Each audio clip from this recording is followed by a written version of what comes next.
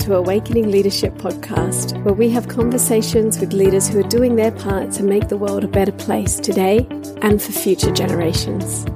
Awakening Leadership is about three vital areas of leadership development: self-awareness, social and cultural awareness, and ecological awareness. By awakening and developing in these areas, we enhance our leadership across the board, from vision, values and strategy to team building and communication, and can stand out in our business and industry. I'm Yolana Shaw, founder of Awakening Leadership Coaching, Consulting and Training, and the host of this amazing podcast.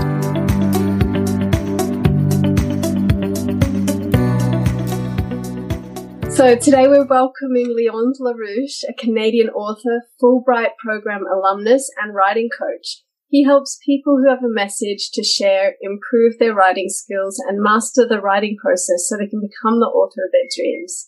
He's lived, studied, and worked in Canada, the US, and the UK. Welcome, Leon. It's really great to have you here. Thanks so much. I appreciate you having me. I was excited to bring you on this show because Awakening Leadership, we're talking about leadership development through self-awareness, through social and cultural awareness, and through ecological awareness. And I think writing a book is an amazing context and lens on self-awareness. And I also think a lot of leaders have a book inside them that they haven't brought out. So I thought it would be great to pick your brains a bit and hear a bit about that connection between leadership and book writing. Absolutely. So the first thing, I strongly believe that authorship is leadership, and it's partly because most of us write and we can all pull out our laptop, write something, but there is no consequence associated with that. And so I think what I consider to be authorship is when you write something and you decide to really take ownership of it and put it out in the world and face the consequences of that. And whether they're positive or negative. And there's a philosophical essay from, a while back. I think it was 1967. It was the French philosopher Michel Foucault. In his essay, What is an Author? He talks about how the modern notion of an author really appears with the birth of the legal system. And so texts start having an author when you have a person who can face the consequences, who can be punished, essentially. And so when they engage in subversive discourse.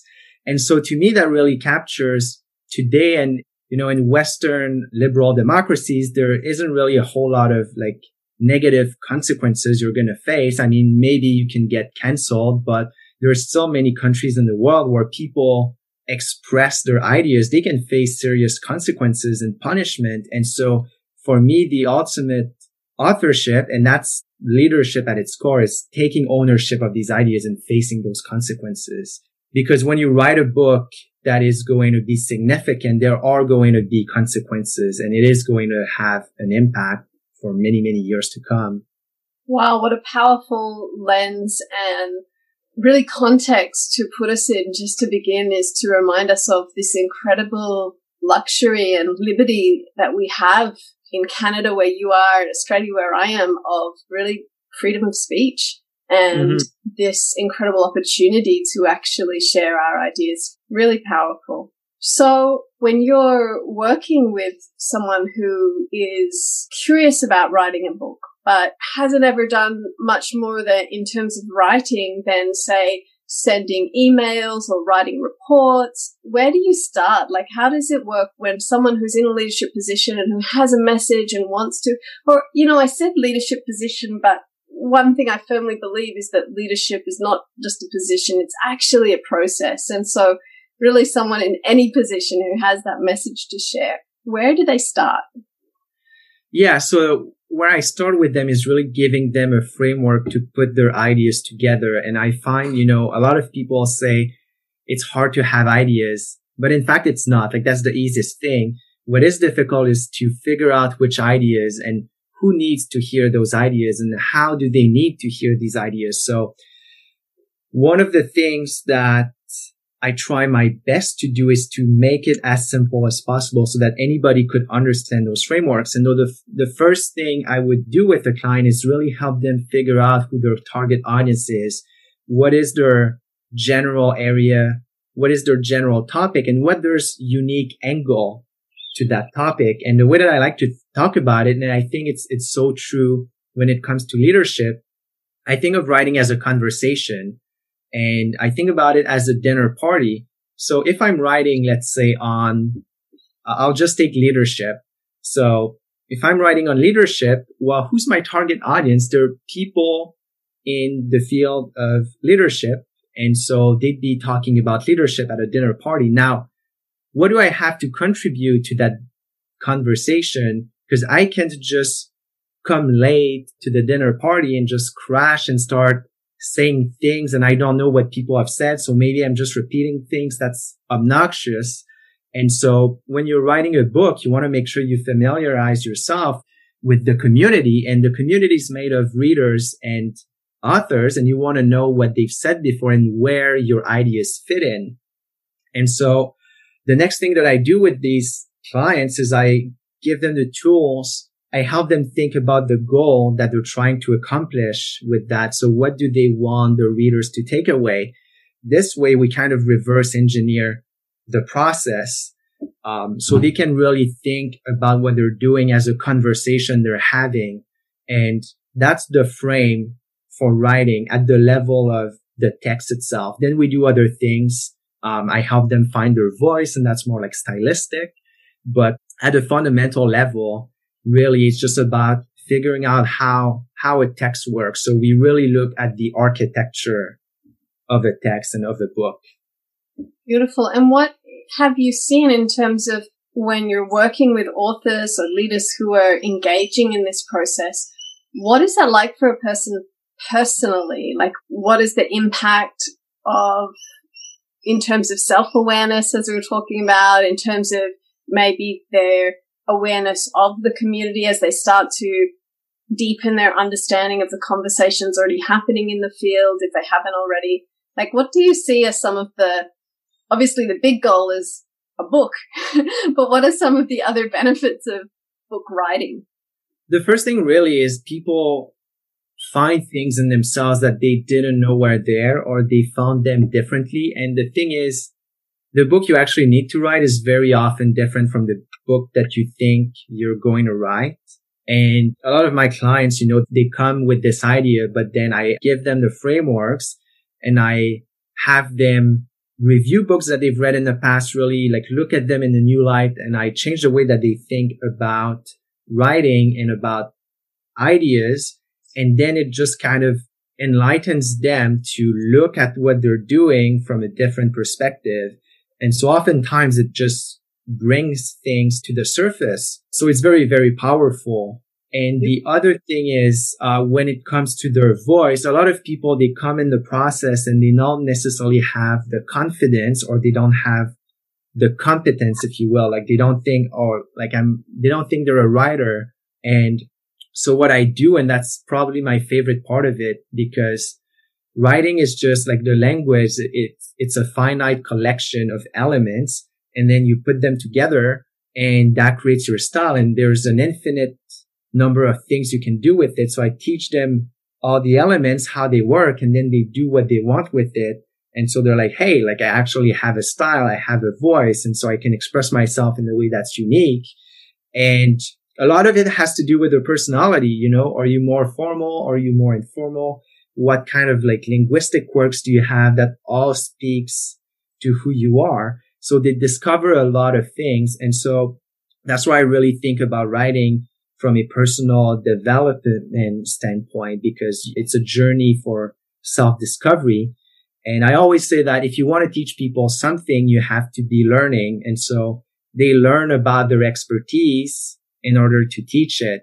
Yeah, so interesting. So tell us a little bit, like, how did you come into being a writing coach? How did this happen?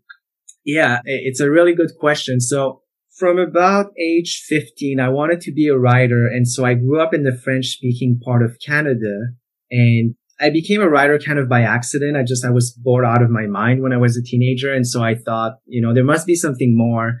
And I started writing. And then as soon as I started writing, I just started thinking like there isn't enough time in a day. But this other thing happened where I started learning English because in my hometown, like no one speaks English at all. Like in my whole area, almost no one does. And to me, it was kind of a challenge, something to strive for. And so I decided that's what I was going to devote myself to, like even if it was like a bit unconscious, because I was in high school when I decided that.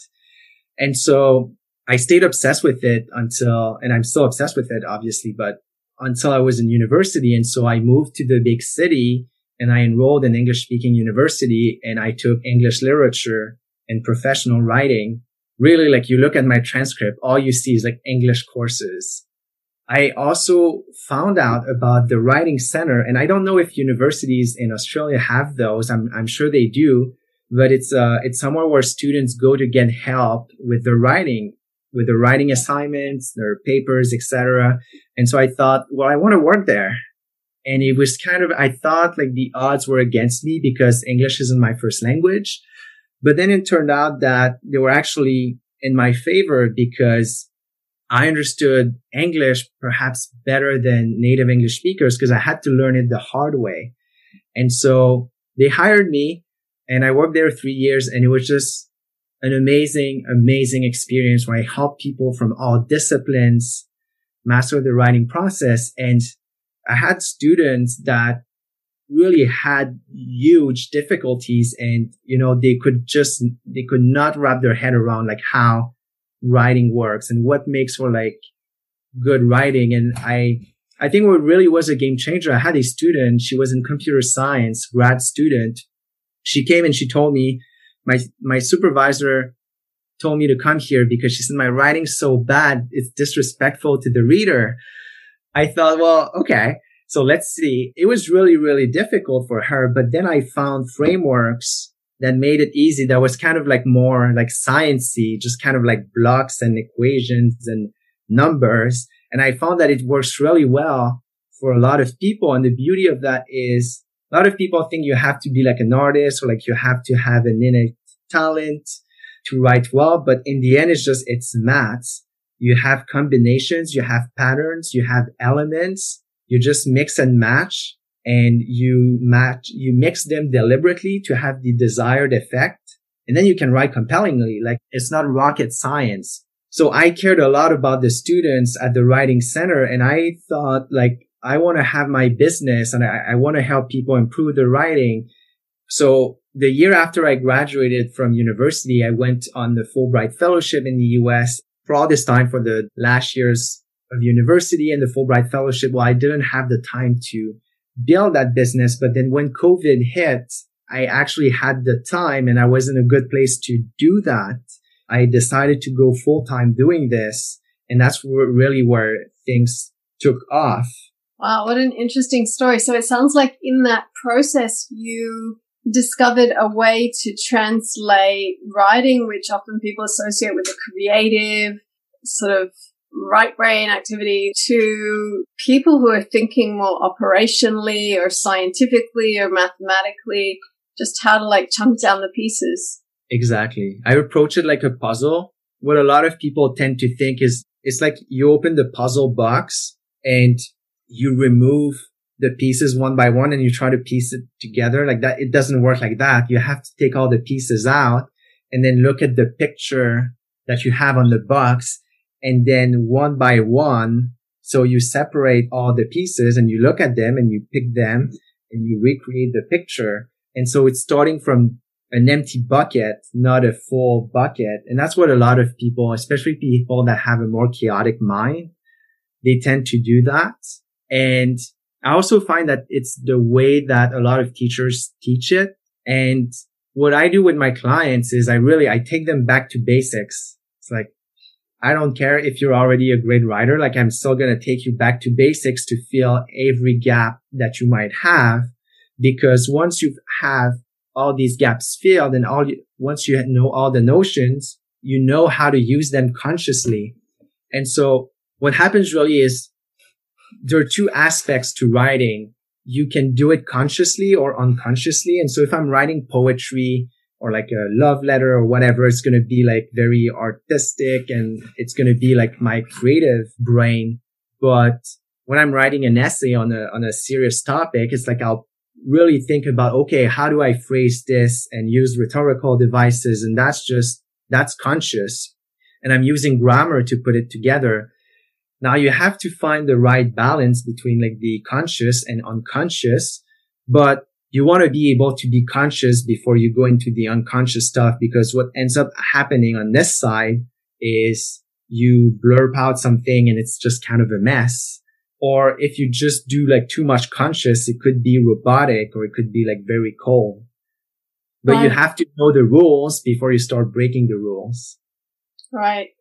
It sounds like one of those situations where they say about a bird needing two wings to fly.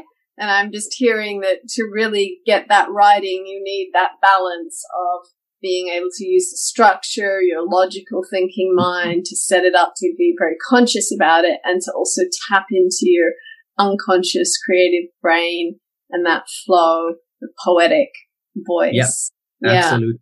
Interesting. So give us an example maybe of some of the clients that you've worked with, or some of the stories that you've helped to enable to come into the world. Like, are we talking fiction, non-fiction?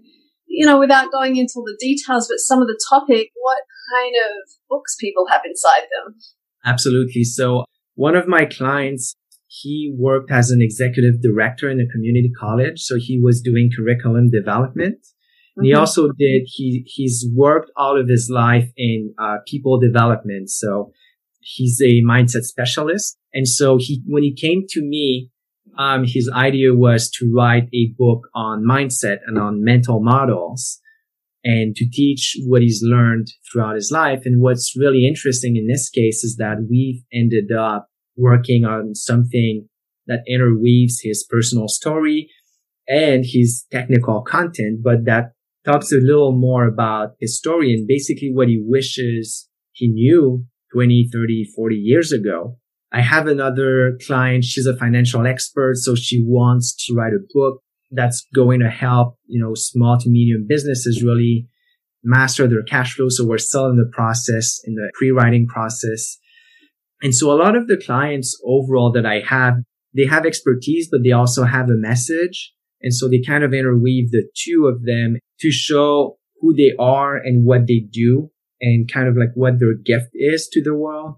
But a lot of them are experts in the fields. A lot of them are business owners. I have another client who's a business consultant. Actually, two of them are business consultants. And so it's really about their expertise and who they are. It's both for their personal brand and for their personal development. So growing as writers and authors throughout that process. Beautiful. I mentioned before we started recording, I gave you a pre-warning. So you know that when you come on the Awakening Leadership podcast, one of the things that I love to do is to challenge each of us as leaders, including my guests, to think about what is it, the decisions that we make today, how are we personally impacting on future generations, and to stretch ourselves to use that concept of 7 generations thinking. And that's about 200 years into the future. So even tomorrow in these times, things seem very uncertain. So the concept of even thinking how we might make a difference 200 years from now can seem even more impossible. And at the same time, I think it's really important to engage with that, to recognize that our impact and our actions today do impact. And often that impact is magnified into the future too. Like the little things we do today can actually grow and have a big effect. So I'd love to hear, as you are doing this work yourself as a writing coach and you're working with leaders, helping them to get their message into the world, do you think about this impact into future generations beyond your life, and what kind of thoughts do you have about it? Yeah, absolutely. So I think really when it comes to my impact, that's going to come from not directly my work as a writing coach, but I'm developing this framework, and it's in a book that I'm currently writing, but I also apply that framework. I teach it to my clients in my training. And so the way that I think about the world and the problems that we're facing right now, especially politically and in terms of leadership, we have I would say the problem boils down to the fact that we have a cluttered way of looking at the world. A lot of the political problems, they come from the fact that we have these ideologies that are prefabricated. So you get a bag full of ideas and you're kind of like handed that bag and you adopt it and you don't really think about what's in it enough to have a productive argument with other people. And so I'm currently writing a book that's dealing with the intersection of personal development and politics. And I'll make this a long story short, but my journey's been trying to reconcile personal development and politics. And I'd be curious to see if that's something you believe is the case and if that's obvious to you. But I've met a lot of political people and I've met a lot of people that are into personal development. And what I found is that really there's a polarization between people who are looking at everything from the lens of politics and people who only swear by personal responsibility. So on the one side, you have diehard activists, whether on the left or on the right. But in this case, I'm thinking more on the left. And you have people on the other side on personal development. They are not interested in politics at all because they think it's nasty. They just think it's taboo and it's a no. And that's a big problem because a lot of these highly intelligent people, these leaders, they're relinquishing their voice and their power to make a positive change in society because they have this tainted view of politics. And on the other side, you have a lot of activists and political people who, in my estimation, aren't taking enough personal responsibility. And so to me, it's about finding that balance. Now, when I look at the world, and that's what I try to get my clients to do when they write, in order not to have a cluttered way of the world, you have to think about what constitutes the world in the first place. And the way I think about it is you have these 8 layers or these levels, if you will, and you have the individual and there are other elements to it. So like the mind, the body, the soul. Then you have the family. Then you have the community. Then you have the society or your nation. You have the state or the government. You have the civilization, the species, and nature or the unknown. So, for example, like religion and spirituality has to do with the nature and the unknown. And for example, like the church you go to would be like your community. So if you can distinguish these elements and, make a hierarchy, like what is the relationship between these elements, then you can have a really healthy political discussion. And then when you become more aware of like why you believe, for example, that the relationship between the state and the individual should be X, then you can argue constructively with other people and you can understand yourself. You can have other people understand yourself. And I think if we looked at politics and if we looked at the world this way and we're very clear about the distinctions between these elements, we would have a much easier time understanding each other. We wouldn't have to yell at each other. And we'd be less confused because I can think of a lot of debates that are just, people are at different levels and it's just messy. And so what I'm hoping to contribute, and I know that a lot of things are going to change in the next 200 years, but I think if I can contribute to that is going to be in terms of helping other people think and write in a less cluttered way, really tracing these distinctions and having more productive conversations around a variety of topics. And so making thoughts and making discourse clearer and more transparent. And I think that'll help us move on in a lot of areas in society. Wow, that's quite a big mission and also very powerful and very needed. I really relate to what you say about how ideas are handed down to us and we adopt them often unconsciously. It's a natural process. It's a normal process, but it's that ability to assess all of the information that we've been given and really dig deeper for our own values and come to our own opinions is so important. Like how to think for ourselves. It's important and it's challenging. Like I think of myself as someone who does that, and I'm at the same time really aware that that process of doing that means constantly questioning assumptions that I've taken on since childhood or assumptions that I still take on because of the country I'm in, because of the culture that I'm a part of, because of my ancestry, my history. There's all kinds of influences that shape our thinking. So firstly, I just wanted to acknowledge that. And then the other thing that you've kind of pointed to about this split between the political and the personal development, and it's also something that I'm definitely interested in and have become active in. When I came into this area of leadership coaching, I thought at first that it was going to be something separate to my life as an activist or even in personal development. Like I sort of thought, oh, this is a new phase of my career. And what I soon really discovered is that for me, it's impossible to separate the three. Like leadership has to incorporate self-awareness and self-development. If you're a self-aware leader in 2020 or beyond, you can't not be thinking about the social impacts of your leadership, and you can't not be thinking about the environmental impacts of your leadership. So there is no, for me, separation between self-awareness or personal development and political activism.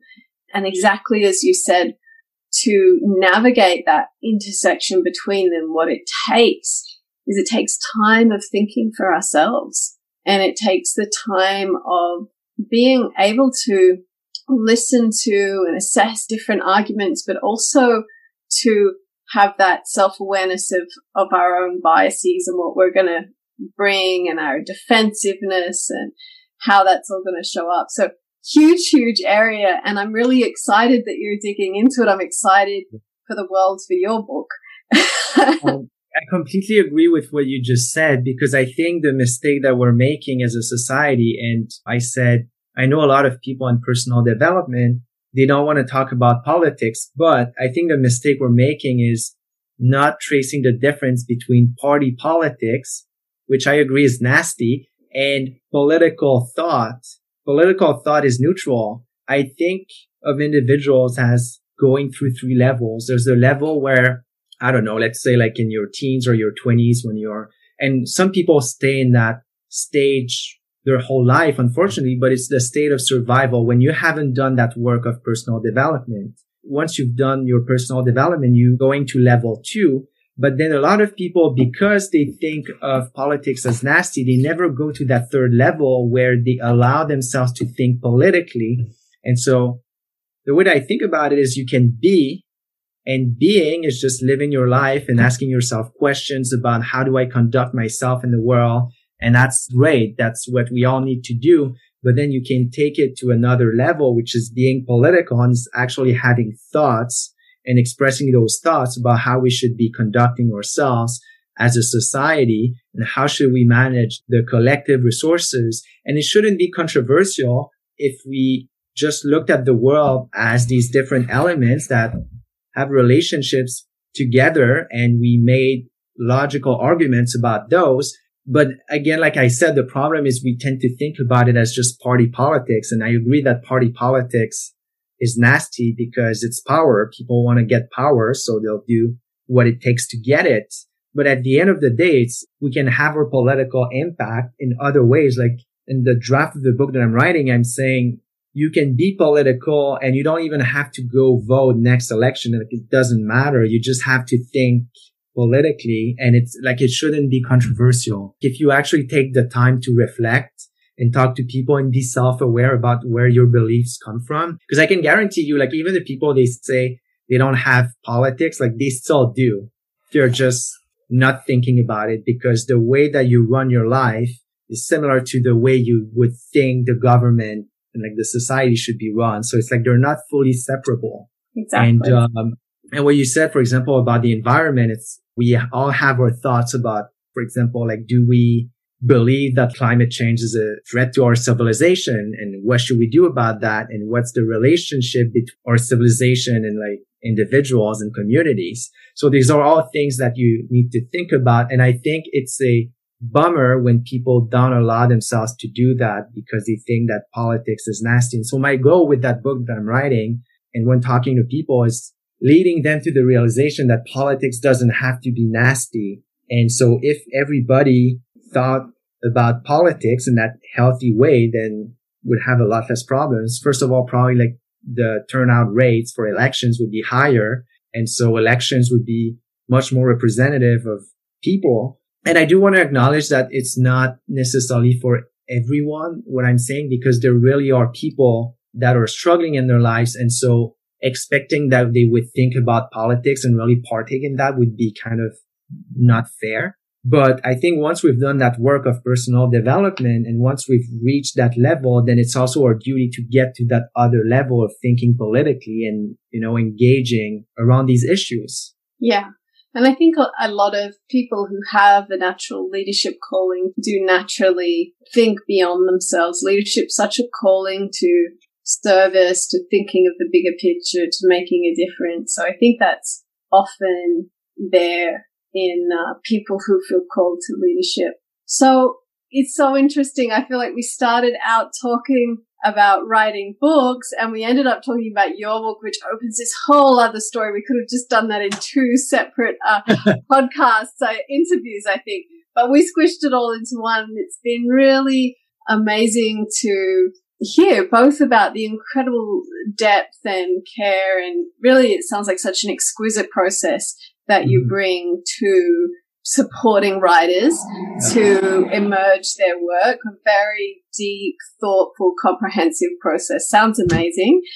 And they're totally separable. The thinking and the leadership that I'm talking about, it's applicable in book writing. And that's what makes for great books, where people have really thought through the ideas and located them in the world and taken responsibility for them as well. So they kind of go together. Exactly. I see what you're doing there. Linking it all back. I hear you. Writing is just formalized thinking. And if it weren't for writing, I never would have come up with that framework and I wouldn't be having that conversation. It's all happened because of writing. Yeah. Amazing. Really beautiful. You've given us so many gems of wisdom, Leon. Is there any final words that you would like to leave our listeners with? I would just say that I often say that no one is born a great writer and that everyone can become one.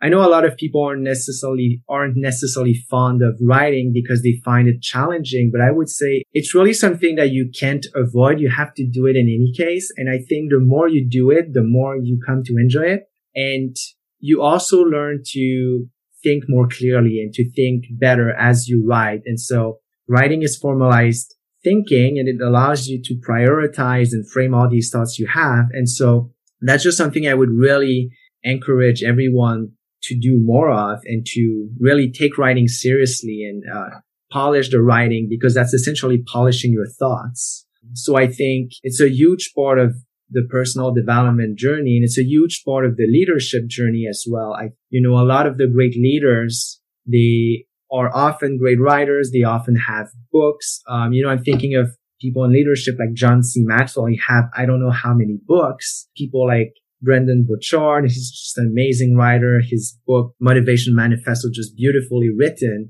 So yeah, polishing your writing is polishing your thoughts. So I think that's just something that is incredibly useful as a leader and as an individual. Fantastic. Thank you. So if folks want to find you, they can visit stellarwriting.co to learn more about your writing coaching services. And they can also book a call with you to discuss their writing project.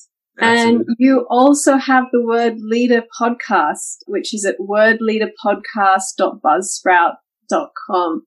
Yes. Leon, it's been so amazing to have you here at Awakening Leadership Podcast. Really a lot of valuable information. And as I said, I look forward to your book, the books of your clients that come from this great process you're sharing. Thank you so much. And thank you for having me.